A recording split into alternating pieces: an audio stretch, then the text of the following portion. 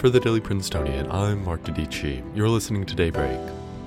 As the Biden team prepares an agenda for their White House, President Trump continues to deny the results of the presidential election, while the Senate and the rest of the world remain in flux. It's Thursday, November 12th. President Trump continues to publicly refute the results of last Tuesday's presidential election, pushing baseless claims of widespread voter fraud. Despite a lack of evidence, the Trump campaign has continued to file lawsuits, which, even if successful, would only marginally impact vote tallies. For example, a major case filed by the president's lawyers in Pennsylvania contests the state Supreme Court's decision to allow mail-in ballots arriving up to 3 days after Election Day to be counted.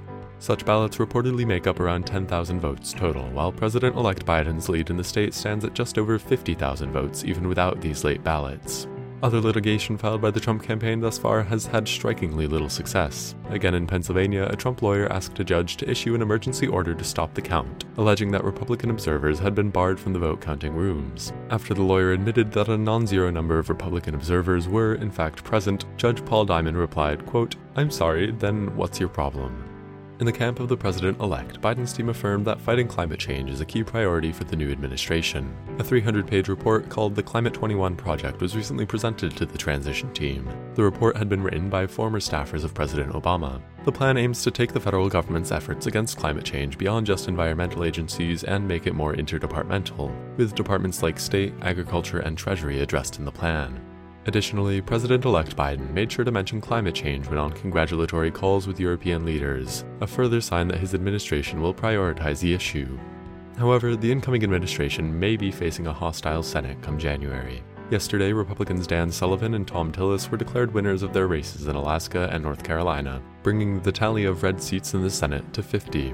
This leaves the balance of power in the chamber entirely in the hands of Georgia voters, as the pair of January runoffs in their state will determine whether Republicans will have a majority. In other election headlines, Georgia's Secretary of State has ordered a hand recount of all ballots, though this isn't expected to alter the outcome in the state. Biden leads there by more than 14,000 votes. In Ethiopia, the Tigrayan crisis continued to escalate yesterday as the regional government ordered residents of the region to mobilize to fight against what they're calling flagrant aggression of the federal government. Hundreds have been killed since the conflict began in the middle of last week, and aid agencies warn that up to 200,000 refugees could flee from the region into Sudan.